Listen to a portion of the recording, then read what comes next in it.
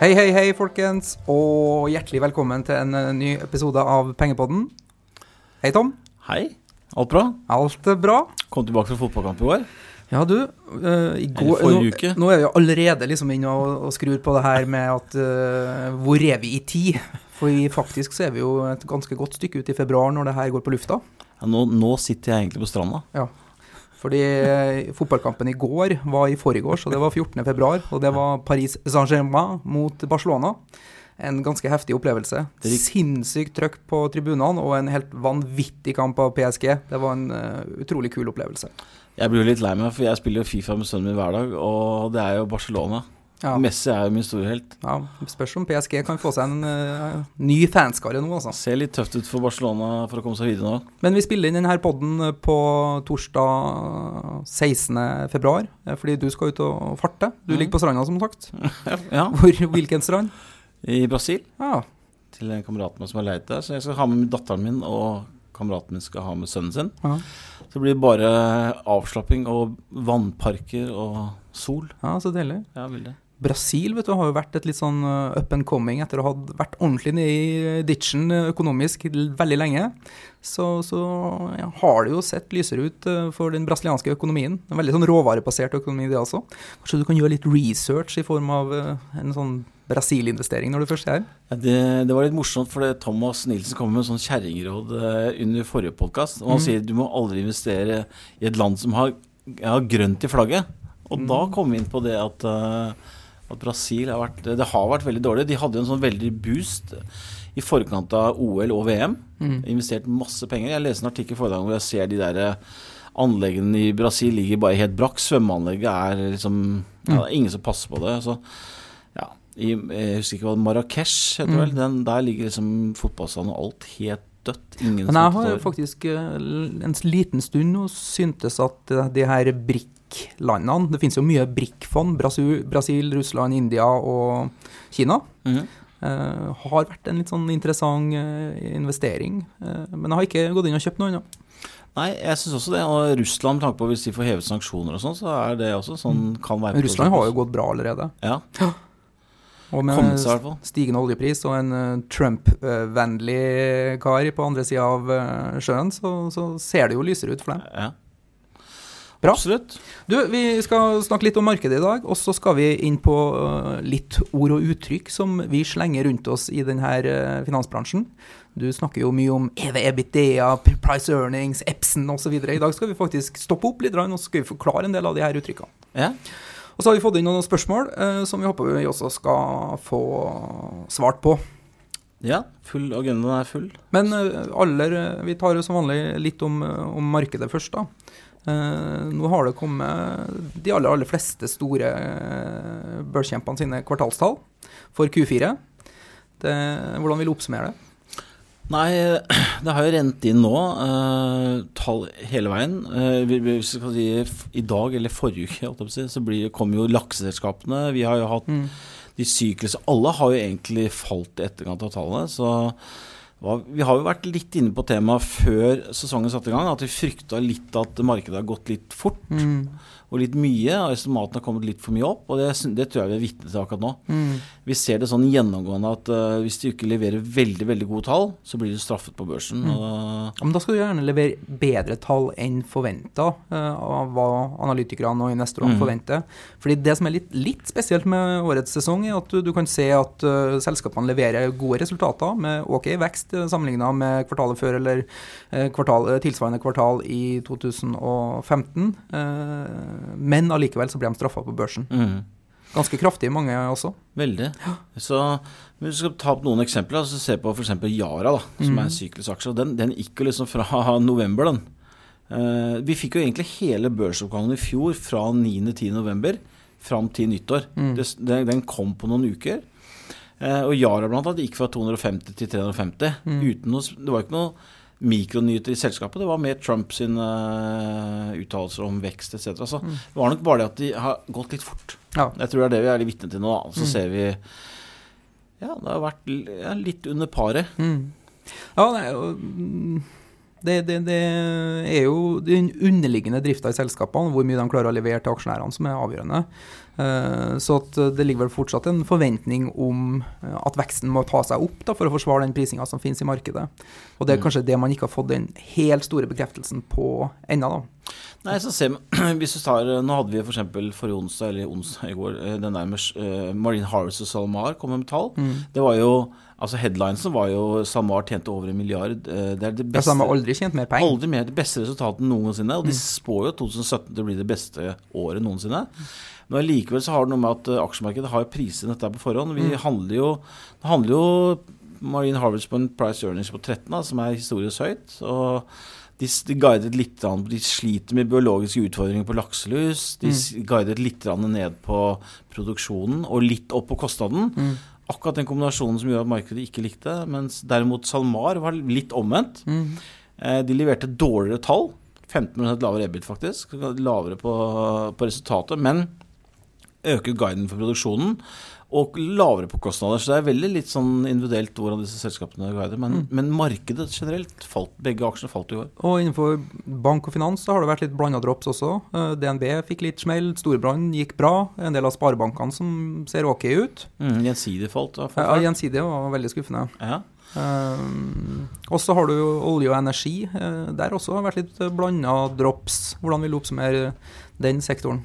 Hvis jeg går 2 sekunder tilbake på Storebrand, så vil jeg si at Storebrand er faktisk den som overrasket, jeg vil kanskje pinpointe som den som overrasket meg mest positivt i det kvartalet her. Der var det ventet 1 krone og 10 øre utbytte, det kom på 1,55, og det sier 39% av overskuddet skal deles ut i utbytte, og det kommer til å øke i år og neste år, og de sier også at de er ferdig oppkapitalisert, så nå er det på en måte nå skal utbyttet øke.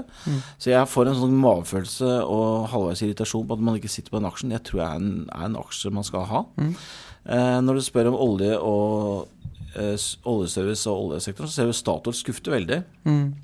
Det var en del positive ting med Statoil. De fikk Castberg-feltet, det store feltet, ned i kostnad til 35, men de gjør store nedskrivninger, og resultatet var i og for seg isolert sett ganske dårlig. De sier at de er cash-positive på oljepris over 50. Det var greit, men det mest positive med det var den ene med Castberg. Kostnaden nå er Sverdrup helt ned på 25, Castberg på 35. Men de har produksjonsøkning 2-3% de neste 4 årene, så de øker produksjonen til tross for at de har underinvestert nå i 2 år.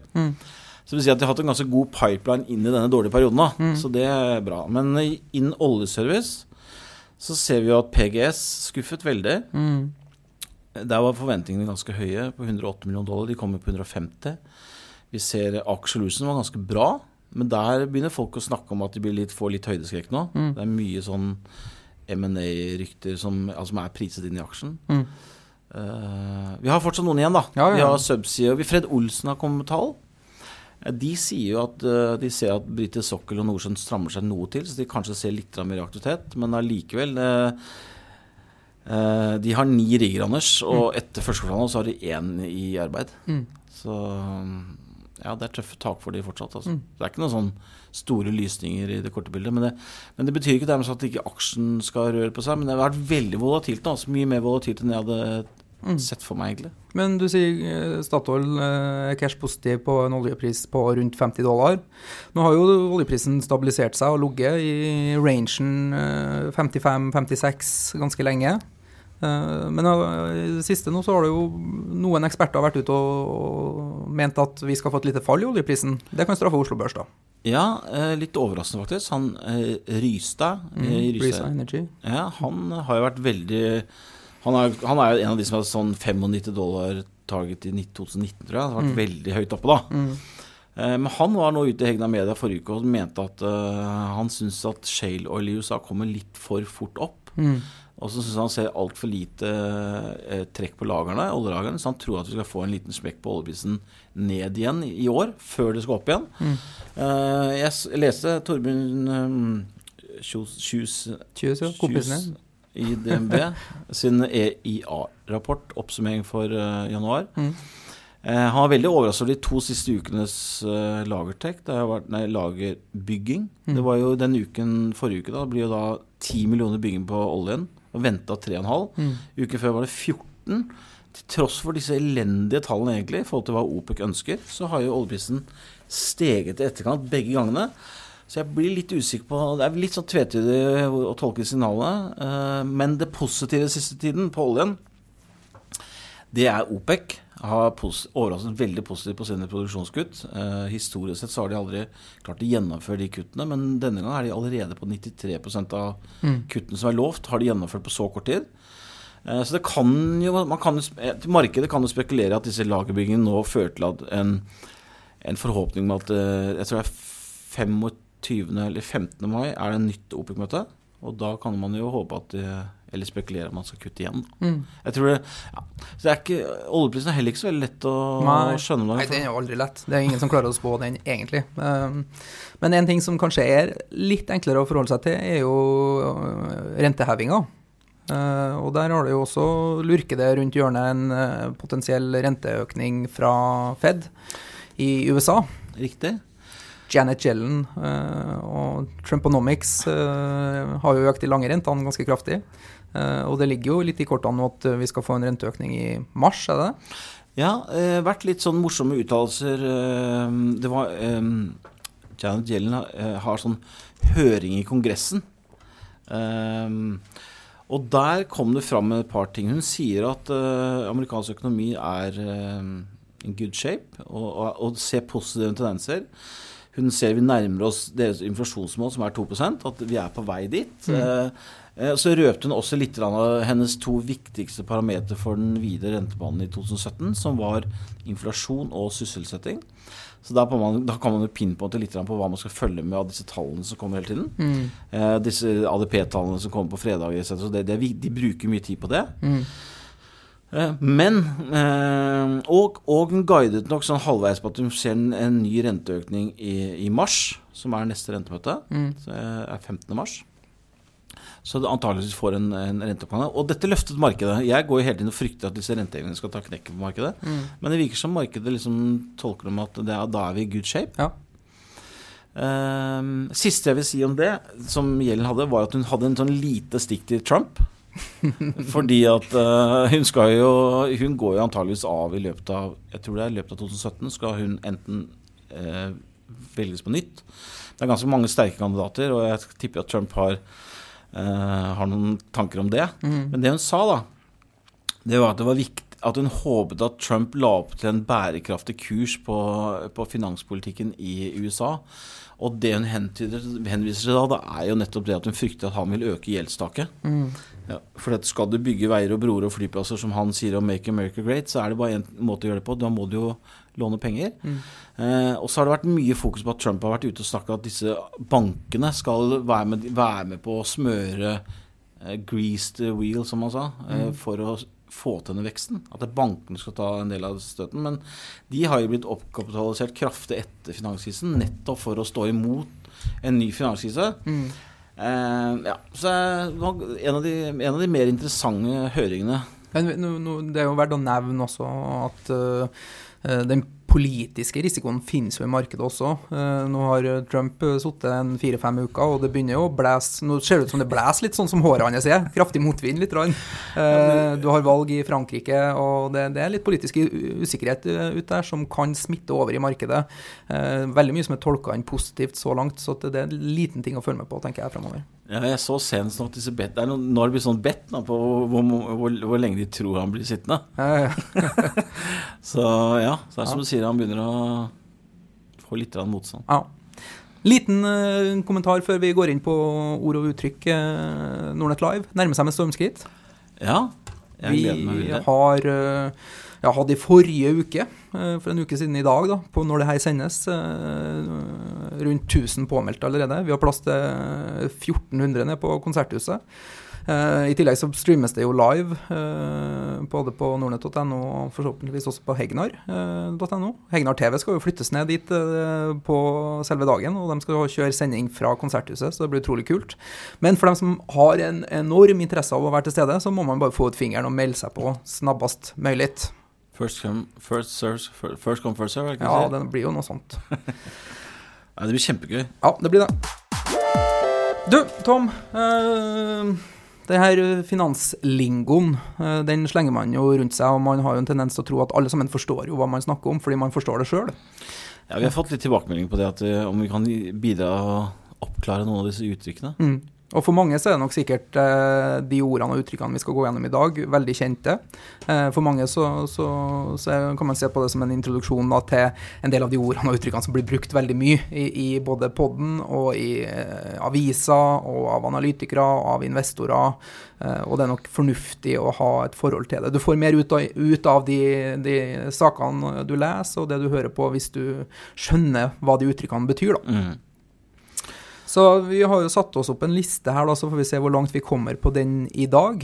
Ja, det blir nok litt todelt, men uansett. Vi starter der, og så får jo gjerne folk fortsette å bruke Twitter, Nordnet-bloggen og Shareville, og sende inn spørsmål på for eksempel ord og uttrykk som de dukker over da, og spør oss om kan vi hjelpe til å forklare det, så skal vi nå gjøre vårt beste. Veldig bra. Du, vi skal starte nå, så ja, vi har jo satt sales, net sales øverst, det er veldig fristende, for liksom det er toppen, det er inntektene. Så jeg tenkte, det er veldig fristende å starte der, eller så er det veldig fristende å starte på bunn, det her EPS, eller Earnings Per Share. Du skal få bestemme ut om. Starter vi på... Jeg synes at begge de...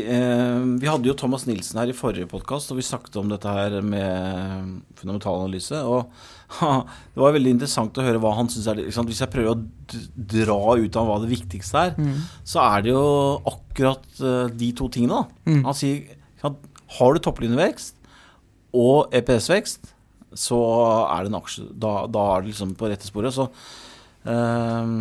Ok, vi starter med EPS, tenker jeg. Og hva betyr det? Det betyr Earnings per share. Earnings per share, eller fortjeneste resultat per aksje. Og enkelt forklart så er det når du har gjort opp regnskapet, og det du sitter igjen med av overskudd. Netto ferdig. Netto ferdig, ja. Etter alle kostnader, etter alle skatter, og det som cashen du sitter igjen i hånda med. Og deler du det på antall aksjer i selskapet, så får du EPS, eller fortjeneste per aksje. Veldig sentralt uttrykk som også brukes til å forklare andre nøkkeltall. Og det er jo det, dette er jo grunnmuren for blant annet Warren Buffett. Han har vært den store på det her EPS. Han sier at det er liksom det han ser først på. Er det vekst i EPS-en, så er det et interessant selskap. Og ofte så når man hører analytikere eller investorer eller leser i avisene om at et marked er dyrt eller billig, så tar man ofte utgangspunkt i price earnings, og da er det EPS-en. Og så det som jeg har jo sagt tidligere at jeg ser mye på cashflow, men selvfølgelig EPS-en også. Det som jeg synes er så veldig bra med EPS-en, er at den stripper selskapet veldig. Det blir på en måte, ikke sant, du kan ha EBITDA, du kan ha EBITDA, du kan ha nedskrivning og avskrivning, alle disse tingene. Som er uttrykk vi skal komme tilbake til. Ikke sant? Som gjør at ting kan se veldig bra ut. Men du kan ikke ljuge på EPS-en. Nei, og det er EPS-en, som forteller hva du som aksjonær sitter igjen med etter at alt andre er betalt. Og det er faktisk det som betyr noe for deg. Hvor mye får du igjen av den investeringen du har gjort? Så det er et veldig sentralt uttrykk. Og hvis du lærer liksom å se etter det, så har du på en måte alene kommet ganske langt. For da... Vi har sett veldig mange tilfeller. Thomas Nilsen, som var jeg forrige uke, han husker jeg veldig godt, for jeg jobbet sammen med han i Captain for 10 år siden. Han var jo den som plukket fra hverandre Fast Search and Transfer, hvis du husker det selskapet. Det ble kjøpt opp på Microsoft til slutt, men de drev med sånn veldig aggressiv bokføring, som gjorde at de inntektsførte kontraktene før cashflowen kom. Og han var jo den eneste Microsoft og Thomas Nilsen var ute og sa det. Dette her er ikke bra. De inntektsfører, alt ser veldig mye bedre, men det kommer jo ingenting ned i bånd. Nei, og det er det som betyr noe for en aksjonær da. Det kommer ned i bånd, at det kommer ut til deg som eier aksjen. Bra. Så der, ja. Hvis vi da går naturlig å gå videre til PE da, Price Earnings. Det er jo står for inntektene, som du sier. Altså pricen er jo da markedsverdien på børsen. Altså hva er det selskapet er priset på børs? Og så deler du det på Earnings per share. På inntektene per aksje. Ja. Så hvis du har et selskap som genererer 100 kroner i overskudd, eller resultat i året, og det prises til en price earnings på 10, så aksjekursen 1000. Og det forteller noe om Ja, det forteller noe om hva markedet er villig til å prise earningsene dine, altså inntektene dine. Og vi har mange eksempler som vi kan for eksempel veldig, veldig kort snakke om Statoil, da, som historisk sett har handlet på sånn, 10-gangeren. Sånn at hvis aksjen har stått i 150 kroner, så har de tjent 15 kroner. Og det har vært det har vært ganske bra pinpoint på det. Mens derimot nå handler jo Statoil på en veldig, veldig høy PE, fordi at de tjener veldig lite penger i forhold til kursen. Så det er den er litt sånn, PE-en er litt mer tricky, for den kan variere. Hvis du kjører en strategi at du skal konstant følge en PE, så er det litt vanskeligere, for at den kan, fordi at den forteller ikke så mye om den er litt vanskelig å forklare. EPS-en er liksom hva tjener pengene nå. P-en er jo mer hva de skal tjene de neste årene. Og da hender det av og til at investorene er villige til å akseptere en høyere P, da, for de tror at inntjeningen vil komme tilbake. Ja, fordi PE, det sier da indirekte om hvor lang tid tar det før du har tjent inn investeringen din. Har du en PE på 10, så betyr det at du må i aksjen i 10 år før det årlige resultatet har betalt inn verdsettelsen av selskapet. En normal PE ligger vel på mellom 10 og 15, sånn gjennomsnittlig historisk. Ja, Oslo Børs handler på PE 18 akkurat nå. Ja, som anses som noe dyrt da. Vekstselskaper handles jo ofte på en høyere PE, som kan være over 30, noe som indikerer at man har tro på større vekst, da, at det resultatet som genereres nå, det tror man skal vokse i fremtiden, og således dra ned PE-en på sikt. Da. De her vekstselskapene vil jo bli modne, forhåpentligvis stabile selskaper med en mer normal price-earnings ratio etter hvert. Da. Vi har jo noen sånne ekstremtilfeller, Anders. Har ikke du Netflix, da? Jo. Ja. Vet du hva PM på Netflix er? 270 kanskje, eller noe sånt? 359 når det var sist. Ja. Så da du blir grå i håret innen du får igjen 359 år. Ja. Men det er jo nettopp, den PE kan være litt misvisende i den grad at mange av de selskapene som investerer veldig for vekst, de vil på en måte, det blir lite liggende til bånd da. Det blir det. Men derfor er det også viktig å tenke at når man sammenligner PE mellom selskaper, sektorer, bransjer, så må man sammenligne epler og pærer. Det går ikke an å sammenligne price earnings for et vekstselskap og et verdiselskap for eksempel, eller for et selskap i tech versus i mer syklisk eller defensive sektorer. Det er et veldig viktig poeng.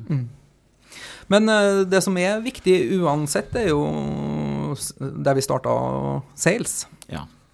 Salgsinntekter. Og det er jo, da kan vi jo dra tilbake til Netflix igjen, liksom. Hovedfokuset Netflix er jo nettopp sales, topplinjen. Det investeres enorme summer i topplinjen, da, og er ikke så avhengig, eller opptatt av hva som blir igjen på banen enda, fordi de tror at den investeringen de gjør nå, vil de få igjen i større grad senere. Så, ja, mens derimot, hvis du har et selskap som Netflix, hvis Netflix bommer på topplinjen, eller på veksten, da blir du straffet helt ekstremt. Ja. Så topplinjevekst er for mange helt avgjørende, spesielt innen tech da. Og innen tech så har man jo kanskje også sett en tendens de siste årene på at topplinjevekst har ikke vært så viktig, for det har vært viktigst å få brukere, helt enkelt. Få bygd kundebase.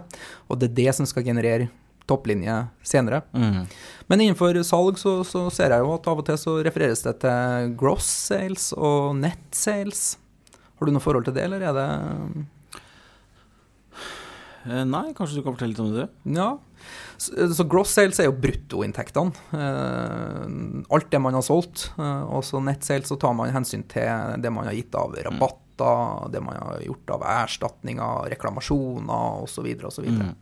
Og det er jo net sales som er mest vanlig å se på, og det er det som også tar utgangspunkt i den her price sales, som er også en tilsvarende indikator som price earnings da, men da ser man på aksjekursen mot salgsinntekter per aksje i stedet. Og det er vel kanskje like interessant å se på for en del vekstselskaper som price earnings. Absolutt, og i oppkjøpsscenarioer så er jo price sales en mye mer relevant nøkkeltall å se på enn price earnings. Fordi at, som du sier, i mange av de tekster så er det jo ikke noe, det er en P, men det er ikke noe E. Nei. Fordi at det er ikke noe earnings. Mens price sales, ser man da er det jo hvor mange ganger av topplinjen har du lyst til å og er du villig til å betale for selskapet. Og i mange tilfeller så er det helt astronomiske summer hvor man får på topplinjen faktisk. Så ja, price sales er en veldig, veldig brukt nøkkelord spesielt innen teknologi. Og price sales er jo litt mindre volatilt nøkkeltall enn price earnings, fordi du slipper unna alle de her nedskrivningene, avskrivningene og ekstraordinære greierne. Så at det er lettere å se trender innenfor det området. Ja, og det er lettere for management å guide på også. Så når de guider, så liker de gjerne å guide på enten EBITDA, kan man komme tilbake til, eller topplinjen.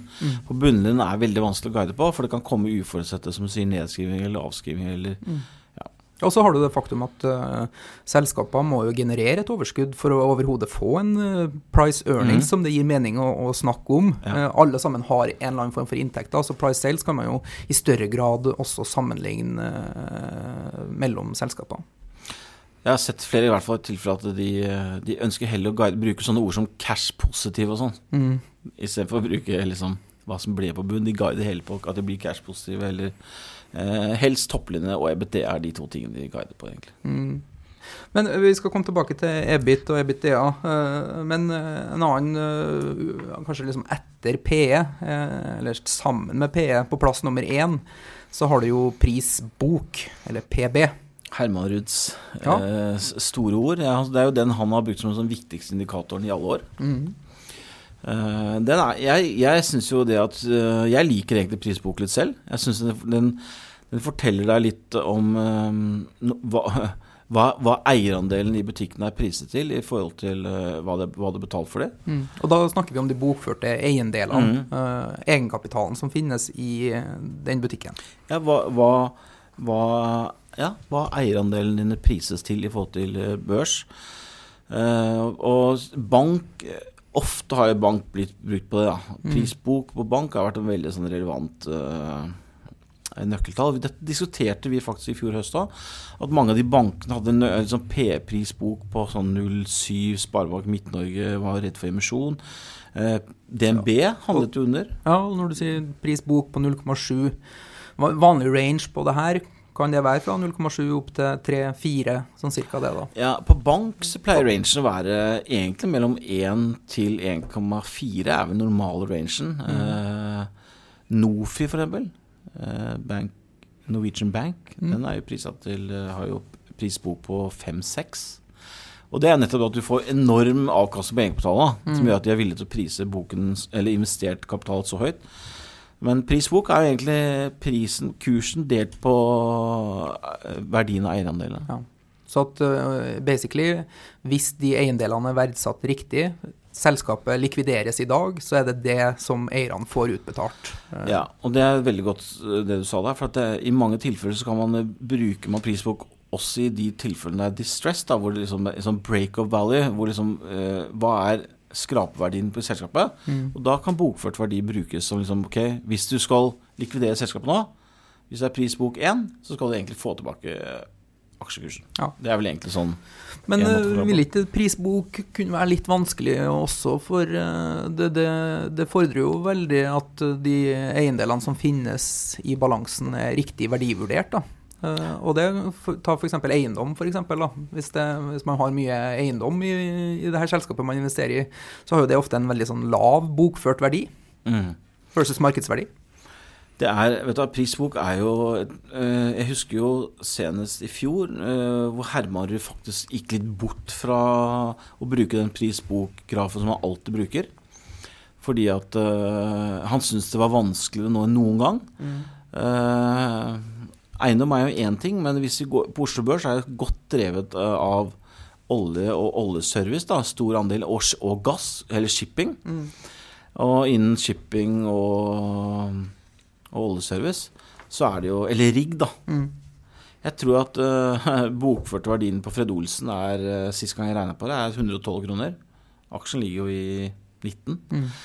Det å prise en rigg i et så dårlig marked som nå, det er jo veldig vanskelig. Så det er mye feller der når det gjelder de der bokførte verdiene. Og det skulle vi kanskje sagt innledningsvis, at det er fordeler og ulemper med alle nøkkeltall, og man må kjenne til hva man putter inn i teller og nevner for å gjøre seg opp en vurdering av hvor riktig de er å bruke. Og som sagt, ulike bransjer og selskaper egner seg bedre med noen nøkkeltall, mens andre gjør det bedre med andre igjen. Da. Det er litt vanskelig, for at selskapene prøver å, altså hvis jeg skal kunne forklare det på en litt enkel måte, at hvis du har et selskap som for eksempel Sidre, som har veldig mye gjeld, bokførte verdier går jo på verdien i selskapet. Så hvis du hadde skrevet ned verdien riggverdien til Sidre som til mange mener det har vært 0, altså det er det ikke, men vært lite. Hvis du hadde skrevet ned verdiene sånn som du kanskje burde gjort nå i en sånn nåverdiberegning, hva det har vært i dag, så ville jo selskapet vært konk for lenge siden, for da ville jo gjelden overstiget verdiene og selskapet ville vært teknisk konkurs. Dette er den store diskusjonen man snakker om hele tiden, og ordet man bruker er noe som heter impairment test. Man får en objektiv tredjeparts vurdering av eierandelene, og den skjer ofte i fjerde kvartal. Så det kvartalet her ser man alltid større nedskrivning enn vanlig. Statoil var et godt eksempel på det. Ja, det kommer vi til å se i flere Sidre kommer sikkert til å gjøre store nedskrivninger. Ja, avskrivning og nedskrivning, ikke så trivelig. Men et mer lystig nøkkeltall som ofte blir slengt rundt, det er jo direkteavkastning, som da er utbytte per aksje, delt på kurs per aksje. Yielden. Yield, ja. Så hvis du får 10 kroner i utbytte på en aksje som du har betalt 100 kroner for, så er det 10% direkteavkastning. Og det er det jo mange som er veldig opptatt av og veldig glad i å få yield. Ja, og fordi den avkastningen du får i aksjemarkedet består av 2 komponenter. Det er det årlige utbyttet og den kursstigningen det eventuelt har på underliggende. Og det er veldig glad i utbytte, for det er liksom det grunnleggende det aksjemarkedet handler om. Du investerer i en bedrift, du får en del av overskuddet utbetalt hvert eneste år. Nei, og man har jo det er litt sånn delt syn på det med utbytte også. Jeg spurte blant annet Thomas Nilsen i forrige podcast om dette her, og da sier han at ja, vi er jo veldig glad i utbytte i noen selskaper, mens andre er vi ikke det. Da ønsker vi heller at selskapet skal investere, da mener jeg at selskapet burde ha bedre steder å investere kapitalen sin enn å betale utbytte. Det har vi faktisk fått et spørsmål om, som vi skal se om vi kan rekke på slutten av sendingen i dag. Ja. Men et annet selskap som er veldig glad i utbytte er jo Gjensidige, og når de kommer kvartalstall nå, kommer det også med indikasjoner på hvilket utbytte de skal gi. Og de har jo betalt tilbake den noteringskursen de gikk på børs med nå, i form av utbytter på de årene de har vært børsnotert, som er ganske fantastisk. Det vil jo si at alle som var med i børsnoteringen sitter bare egentlig og håver inn nå. Og det er liksom, banksektoren er en klassisk sånn yield-sektor, ikke sant? Du deler ut en del av utbyttet til aksjonærene, og det tolkes positivt. Og som du sier, Gjensidige er jo betalt. Jeg husker ikke husker du hva det gikk på børs på? Nei, jeg husker ikke, 80 eller noe? Ja, par 80, ja. Så det stemmer, og det er ganske imponerende på, ikke så mange år det har vært på børs, å få betalt ut alt. Så direkte er det som du sier yield, og det er det mange spesielt amerikanske investorer som er veldig opptatt av. Bra. Du, et par begrep her som jeg aldri egentlig får armene mine rundt, er det her EBIT og EBITDA. Jeg vet jo hva det står for. Earnings before interest and tax er EBIT. Det betyr det resultat før finansposter og skatt. Og EBITDA er da result earnings before interest, tax, depreciation and amortization. Ja, noe sånt. Resultat før finansposter, skatt, avskrivning og nedskrivning. Ja. Det er et slags driftsresultat. Ja, altså, og nøkkeltallene er som du sier, den EBIT og EBITDA er jo avskrivning og nedskrivninger. Avskrivning er jo veldig enkelt. Det er jo det Statoil har holdt på med nå etter Helge Lund. Helge Lund fløy med sjekkhefte over til Canada og kjøpte masse prosjekter der borte, som han rett og slett måtte avskrive, fordi at det har vist seg på dagens oljepris at det ikke har noen verdi. Så det er rett og slett at du kjøper en eierandel som du tror har en verdi, men som viser seg da senere ikke har den verdien du kjøpte den for 100 kroner, og nå viser det seg at ting har endret seg. Nå har det kanskje bare vært 50 kroner, da må du avskrive den investeringen med 50 kroner. Ja, eller det sånn at avskrivning gjør du løpende over en viss periode, og når du skal gjøre noe ekstraordinært, så blir det en nedskrivning? Ja, nedskriving gjør du også ofte løpende. En rigg for eksempel, skriver du ned over 25 år. Så hvis du kjøper riggen på 250 kroner, så etter 25 år skal den være skrevet ned til 0 da, i bøkene dine. Mens du kan ta ekstraordinære nedskrivninger, men avskrivning rett og slett at du bare skriver av. Du bare sier at, sorry, her har vi gjort et bomkjøp, rett og slett. Og det skjer jo i flere tekstselskaper nå som gjør en del oppkjøp, og tror at det skal bli store synergier. Men så viser det at kjøpet slo feil, eller ting har endret seg, eller teknologien har utviklet seg annerledes. Du må ta avskrivning, at du bare skriver den investeringen. Men nedskrivning jo egentlig bare at det samme som hvis du kjøper en bil, og verdien på bilen din faller jo basically i verdi ca. 10% i året. Sånn rundt regn. Så da, i regnskapet da vil du da skrive ned den bilen. Og litt av grunnen for at investorer interessert i å se på det her, for at man vil ha et så tydelig bilde på den underliggende driften i selskapet som man kan få, ikke sant? Helt riktig. Resultat før finansposter og skatt. Finansposter jo hva man tjener på renta, eller eventuelle investeringer i noen bonds, eller hva det nå skal være, og skatten blir jo sånn som skatten blir, så det gir jo et tydeligere bilde på hvordan man har gjort det, den underliggende driften, og det blir enda tydeligere hvis man tar bort avskrivninger og nedskrivninger. Ja. Men fordi det mange som kladder med å legge mye greier i balansen sin, som man kanskje skulle ha tatt som investeringer eller utgifter i dag, som man heller legger i balansen og avskriver over en viss periode. Ja, og et ordtrykk som jeg glemte å ta med i dag, som vi kan ta med en annen gang, jo nettopp goodwill. Men det kan vi ta med en annen gang. Men sånn som når jeg leser regnskapene, så vil jeg si en ting med det, at EBIT og EBITDA at det veldig mange som... Jeg hadde en diskusjon med Hegnar i fjor om akkurat dette temaet, for at Hegnar blåste opp Songa sine resultater som elendige tall minus bla bla bla. Men det var nettopp fordi at selskapet skrev ned verdiene på riggene kraftig i det kvartalet. Og da mente jeg at det som med nedskrivning og avskrivning, det har ingen cash-effekt. Du bare skriver ned, men det noe du betalte 100 kroner for kanskje for 10 år siden, og så i dag sier de at nei, det ikke verdt noe likevel. Så det slår ikke på cashen din, men det ser ut som resultater veldig mye dårligere. Mens den underliggende driften kan egentlig være ganske sunn, men nedskrivning og avskrivning gjør at resultatet fremstår dårlig. Og da krangler jeg litt med Trygve Hegnar om at det har ingenting å si hva du skriver riggen ned til. Ja.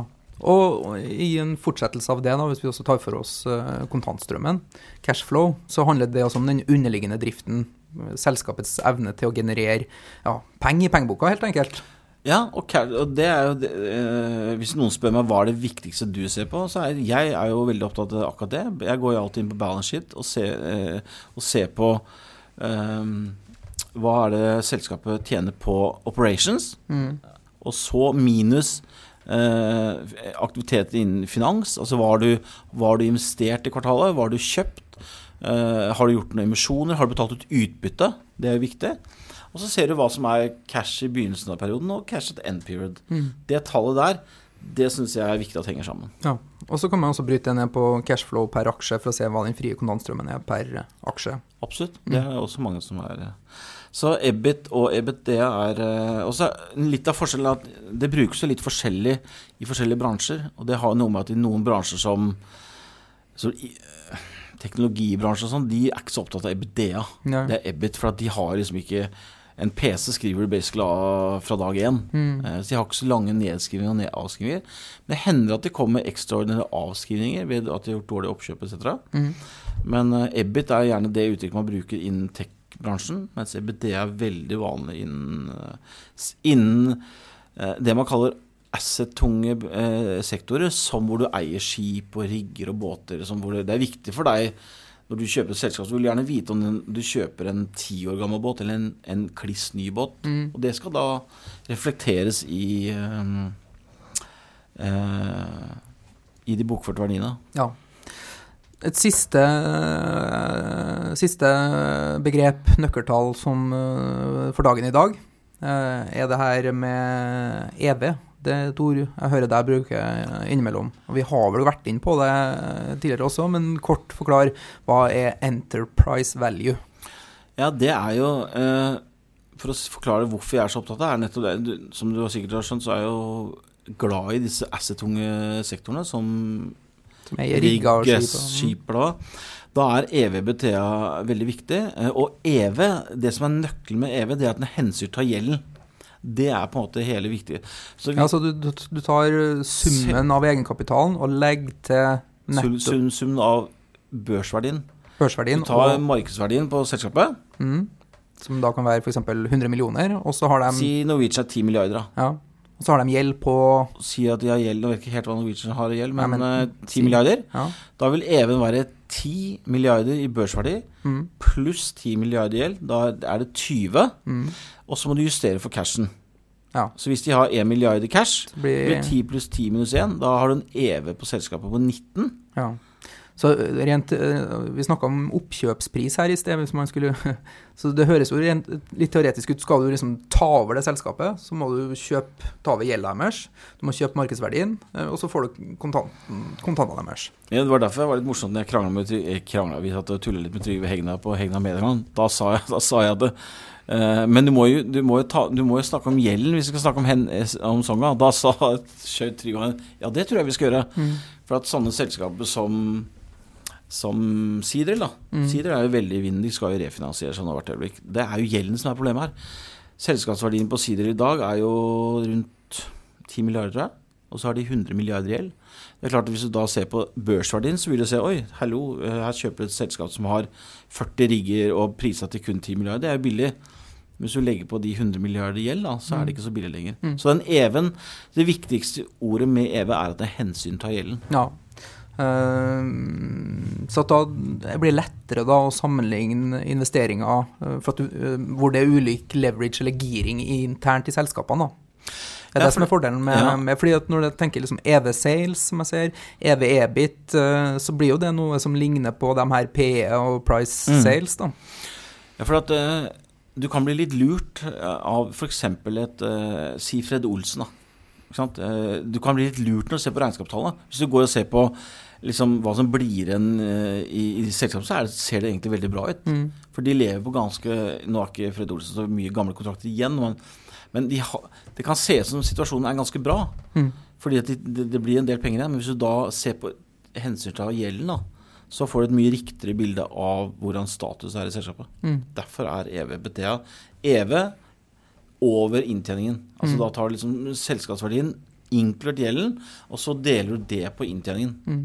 Men når du ser det over tid, så er det fortsatt en slags vekstfaktor du er ute etter å se? Ja, absolutt. Og en EV-BTA historisk sett har gjerne i den olje- og energisektoren vært sånn 7-8 ganger, som det har vært priser på da. Mens nå har det mange av de prises veldig lavt, for de tjener fortsatt ganske gode penger, men de vet at mange av disse riggene går jo av kontrakt i fremtiden. Ja, det er ikke så lett å ta dette over en Nei, og men det snakket vi om også. Det her du kan jo dra frem noen kvartalsrapporter og noen tall på en markedspuls, og så kan vi gå gjennom det på en skjerm også. Det kan sikkert være hensiktsmessig. Men jeg tror vi får prøve å sette strek på finanslingo for i dag nå. Og så går vi videre. Fordi vi må rekke unna et par spørsmål også. Jeg har valgt ut 2 stykker, og vi skal se om vi klarer dem på en 10 minutters tid her. Det ene er fra Busyman Long Term Compounding. Han er sendt på Shareville. Så det var litt relatert til det temaet du tok opp tidligere her også. Har dere mulighet til å ta opp noe jeg ikke forstår rundt utbyttefokuset i markedet? Eksempelet kan være Scatec Solar, et vekstselskap med høy vekst og stor fremtidige investeringsbehov, men som likevel betaler ut utbytte. Spørsmålet er, hvorfor gjør de det når de er i en vekstfase? For min del som investor blir dette å låne ut penger til en relativt sett høy rente for å få betale ut utbytte, som også utlytter skatt, litt unødvendig. Er det ikke mer fornuftig for denne type selskaper å vente med utbytte, eventuelt kjøpe tilbake egne aksjer, eller investere i prosjekter som de finner mer lønnsom? Han er en langsiktig investor. Vil dere snakke litt om det i Pengepodden? Ja, jeg er jo veldig enig med han i mange av de tingene når det gjelder isolert sett Scatec Solar. Nå skulle jeg hadde egentlig tenkt til å sikre svaret mitt enda litt mer med å ringe Preben Rask Olsen i Carnegie, for han jo en av den som veldig forkjøper for Scatec Solar. Ja, jeg husker jeg så han på denne investordagen til Hegnar, og da sa han jo at det var bare å kjøpe Scatec Solar til barnebarna, for det kan de bli rik på når de blir voksen. Så at for long-term compounding her, som en langsiktig investor, så høres det ut som han i riktig gate da. Ja. Så jeg hadde egentlig tenkt å liksom sikre meg litt av, men jeg tror jeg kan svare busy man. Han jo busy da, men han langsiktig. Jævla får vi busy hele tiden. Det jeg vil si om det nok at Scatec Solar ble på en måte lagt opp til å være et yield case. Det var meningen at de skulle bygge disse parkene, ha maintenance på solparkene, og ha en eierandel i det, og det skulle generere enormt med cash. Vært veldig høy andel av cashflow i selskapet som skulle gå tilbake til aksjonærene. Det var sånn dette caset ble solgt inn. De har jo på en måte hatt Sør-Afrika som sitt store marked, og så har det også vært ventet lenge på at de skal komme seg videre i blant annet Egypt og Pakistan, og Namibia har de kommet med kontrakter nå, men det har tatt lengre tid enn de ønsket. De har blitt alt fra 12 til 24 måneder forsinket på det, på den strategien de la opp, og de lovene de la ut, sånn at det klart at det en del yield-investorer i selskapet, som nå har blitt litt utålmodige, som jeg tror du må pleie litt. Det litt sånn som jeg tror den situasjonen i Scatec Solar, og det ok, vi kunne nok antageligvis ha investert disse pengene litt bedre selv, men for å ikke miste masse av disse investorene som vi hadde med fra begynnelsen, så vil vi pleie de litt underveis, og så kommer den cashflow-veksten og utbyttegielden som vi har lovet litt senere.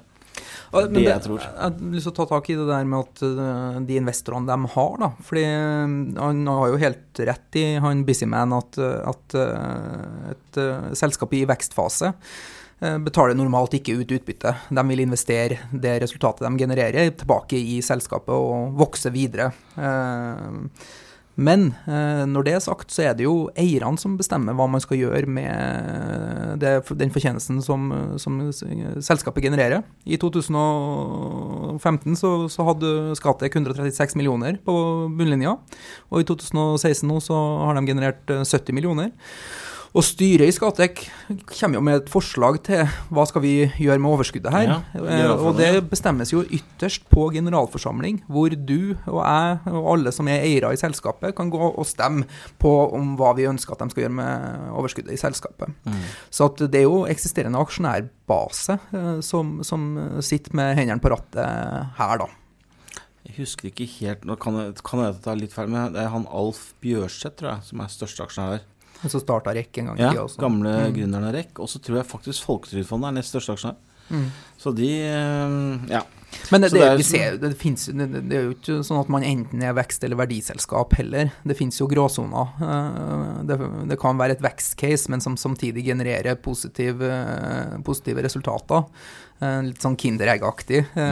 Man gir både litt utbytte, man satser på vekst, men det hadde jo blitt en mer aggressiv satsning på vekst hvis alt overskudd har blitt pløyd tilbake i investeringer i stedet. Jeg tror nok det at styret har tenkt litt her at vi har jo valgt en linje, og det har ikke gått sånn som vi hadde håpet, så vi betaler ut litt, men bare for liksom vise at vi Men når det sagt, så jeg sa det jo tidligere i dag også, jeg fan av utbytter. Jeg synes at det handler om. Det handler om å gi tilbake til aksjonærene. Jeg større fan av at de gir utbytte enn at de gjør tilbakekjøp av aksjer også. Selv om tilbakekjøp av aksjer rent teoretisk fra et skattemessig perspektiv kan være mer lønnsomt i noen tilfeller og så videre, så synes jeg bedre at de betaler ut utbytte, så kan aksjonærene få velge å kjøpe flere aksjer i selskapet i stedet. Når det kommer til Scatec som vekst- eller verdiselskap, så kjenner ikke jeg selskapet for godt nok, egentlig. Nei, jeg vil nok definitivt kalle det et verdiselskap. Altså de bygger stein på stein. Cool. Et siste spørsmål i dag da, som vi har fått fra NoBrain. Men jeg var kikket på porteføljen til NoBrain på Shareville, og han har åpenbart et eller annet å komme med. Han lurer på da, takk for en bra pengepodd, skriver han. Fint om dere følger opp spørsmålet mitt om shorthandel og det nye shortregistret til Finanstilsynet i en av episodene i Pengepodden. Shorthandel, skal vi si hva det først, eller? Tror vi at alle sammen vet hva shorthandel Det tror jeg faktisk ikke man får sagt nok. Nei. Det ganske komplisert, men det vel egentlig... Jeg tipper faktisk at du kan forklare det bedre enn meg, men jeg kan prøve. Kjør på, så skal jeg gi en Det karakter jo etterpå. egentlig at hvis du tror at en aksje skal falle, så selger du aksjen... Si at du selger en aksje på 100 kroner som du tror skal falle, så selger du aksjen nå, men da må du låne inn aksjen av noen andre. Så selger du aksjen på 100 kroner i håp om at aksjen skal falle til 90 kroner, og så kjøper du den tilbake på 90, da har du tjent 10 kroner. Så det egentlig akkurat motsatt av prosessen av hva det gjør når du kjøper. Ja, du spekulerer i kursfall i stedet for i kursoppgang. Nemlig. Og der kom det nytt regelverk rundt hvordan det der skal gjøres rundt nyttår. Også hvordan krav til rapportering som finnes. Og et resultat av det blant annet at større investorer, eller investorer generelt, pålagt å melde inn til Finanstilsynet større netto short-posisjoner i aksjer som notert på et regulert marked, som for eksempel Oslo Børs. Og da det vel, hvis du shorter mer enn 0,2% av aksjene som i et selskap, så må du melde inn det til Finanstilsynet, som da slår opp det på sine hjemmesider. Hvis du går inn på ssr.finanstilsynet.no, så kommer du til den databasen hvor du kan slå opp alle aksjene som på Oslo Børs, og se hvor store short-posisjoner det totalt da, og hvem som har dem i de ulike selskapene. Utrolig fint faktisk.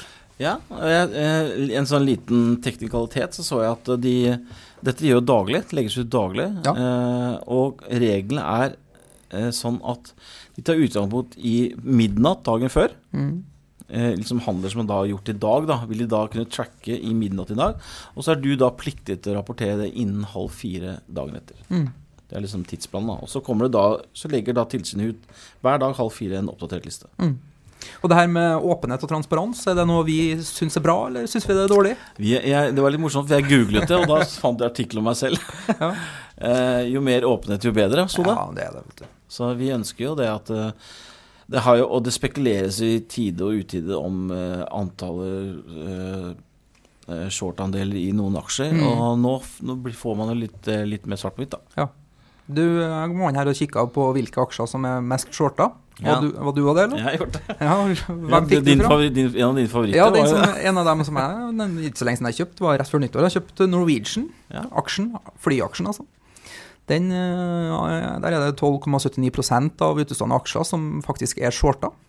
Ja, og det som overrasker meg noe at det tallet fremstår ganske lavt for meg. For at det har vært i media fokusert på at Norwegian har vært en av Europas mest shortede aksjer, vært på sånn topp 5-lister. Og da har jeg sett tallet helt opp på 20%. Ja. Så det kan fremstå for meg som enten så var det bare litt høyt, eller så det at det ikke alltid blir rapportert. Men samme det med PGS, som kom på 5%, og REC også på 7%. Der REC har det vært rykter om 20% der også. Men og så har du Subsea 7 som over 10%, og Marine Harvest med 6%. Kan man bruke det her som investor, tenker jeg, på noen måte? Altså, jeg tenker jo umiddelbart på at hvis det en veldig stor andel short i aksjen, så ser jeg det som positivt. Ja, gjør det? Det jo et slags sånn, det jo et tegn på at investorer der ute har et veldig negativt syn på en aksje, for ikke bare holder de seg unna aksjen, de lar være å kjøpe den, men de shorter den og tråkker på den i tillegg. Tråkker på den, ja, men det du må tenke at de har allerede tråkket på den. Ja, men de sier jo at dette et søppelselskap, det alt for høyt verdsatt. Ja, men dette jo aksjemarkedet. Ja. Man har forskjellige meninger, og jo mer shortandeler, jo mer aksjer skal dekkes inn. Så jo mer kjøpere vil det være hvis aksjer skal falle. Og det morsomste med shortandeler, det ingenting som så morsomt som shorter heller. Nei, når det kommer en short-squeeze. Short-squeeze, det har vi sett. Og ikke nødvendigvis kalt den heller, men at liksom det kommer veldig, veldig gode nyheter. Så det eneste vi vet at det 12,79% som en eller annen gang skal dekkes inn i Norwegian. Så hvis dette liksom bygger seg opp sånn som vi tror og håper, så vil aksjen stige etter hvert, og da vil du stresse disse shortene, så da vil du få flere kjøpere. Ja, og jeg må innrømme at faktisk så det litt sånn jeg tenker på min egen investering i Norwegian også. Jeg blir ikke skremt av å si at den topper listene her, men tolker det heller som et slags sånn, ja, om det kommer noe ekstraordinært positivt, så blir mange av den der skvisa, og da vil jeg drive kursen enda litt høyere opp, så jeg ser det som et ytterligere moment da, men ja, du vil jo helst at flest mulig skal være positive til den aksjen du kjøper. Det er jo det som driver kursen oppover. Ja. Men jeg er også sånn, hvis jeg finner noen aksjer som jeg er positiv til, så vil jeg heller at short-andelen skal være høy enn lav. For da vet jeg at hvis det kommer ekstraordinære ting, så er det ytterligere kjøpere da. Veldig mye av sånne internasjonale aktører som var i det her short-registeret, så jeg. Sånn hedgefond og eller jeg vet ikke søren hva alt det er. European Asset Management, Arrowgrass Capital, Myriad Opportunities Master Fund, Susquehanna International Holdings var eksempler på aktører som har over 0,2% short-posisjon i Marine Harvest. Ja. En ting som man kanskje skal tenke på samtidig som investor når man sitter og ser på det, er at du ser jo bare en bitteliten del av de her aktørene sine porteføljer. De kan være long andre ting som her kan være bare en måte å ta ned risikoen i porteføljen sin på også. Absolutt, godt poeng. Mange som de kan jo være short DNB, men så kan det være long en bank i Frankrike, Men hvis jeg kan si noe annet om, så dette er egentlig en oppfølging av EU, som startet sånt short-register i 2012. Og det er jo egentlig for å motvirke kursmanipulasjon og for at finanssektoren skal ha litt bedre blikk over hva som skjer. Og de har jo sett tilfeller hvor shortingen har tatt litt av, da. Så de gjør det også for å ha litt mer finansiell stabilitet. Vi har jo Anders sett tilfeller hvor de har måttet gjøre såkalte short ban. Ja. Det er ganske ekstremt. I forbindelse med finanskrisen så var jo det en god periode for finansaksjer. Ja, i 4 dager etter Lehman Brothers så kjørte de en ban på finans- og forsikringsaksjer. Og det er nettopp for at ikke når aksjene faller så kraftig som de gjør og shortene hiver seg på, så skaper det en veldig sånn urolighet bankene imellom også. Så det er egentlig det gjorde de kun for å få stabilitet.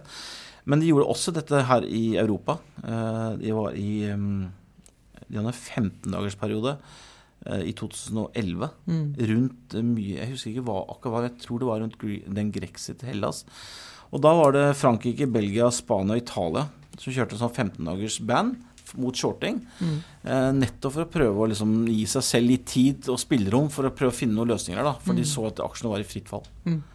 Ja. Det var bra. Jeg tror vi skal prøve å runde av her.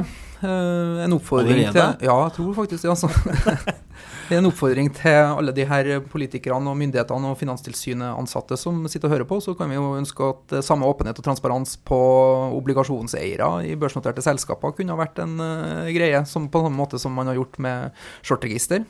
Absolutt. Det var det politiske budskapet i dag. Vi er jo upolitiske i utgangspunktet, men jeg tenkte det var morsomt å si det også. Uformelle, ja. Men Tom, du får kose deg videre i Brasil. Da stikker jeg og tar meg en øl, Og så ses vi på Nordnet Live snart, og så høres vi i Pengepodden igjen også ganske snart. Bra. Ha det!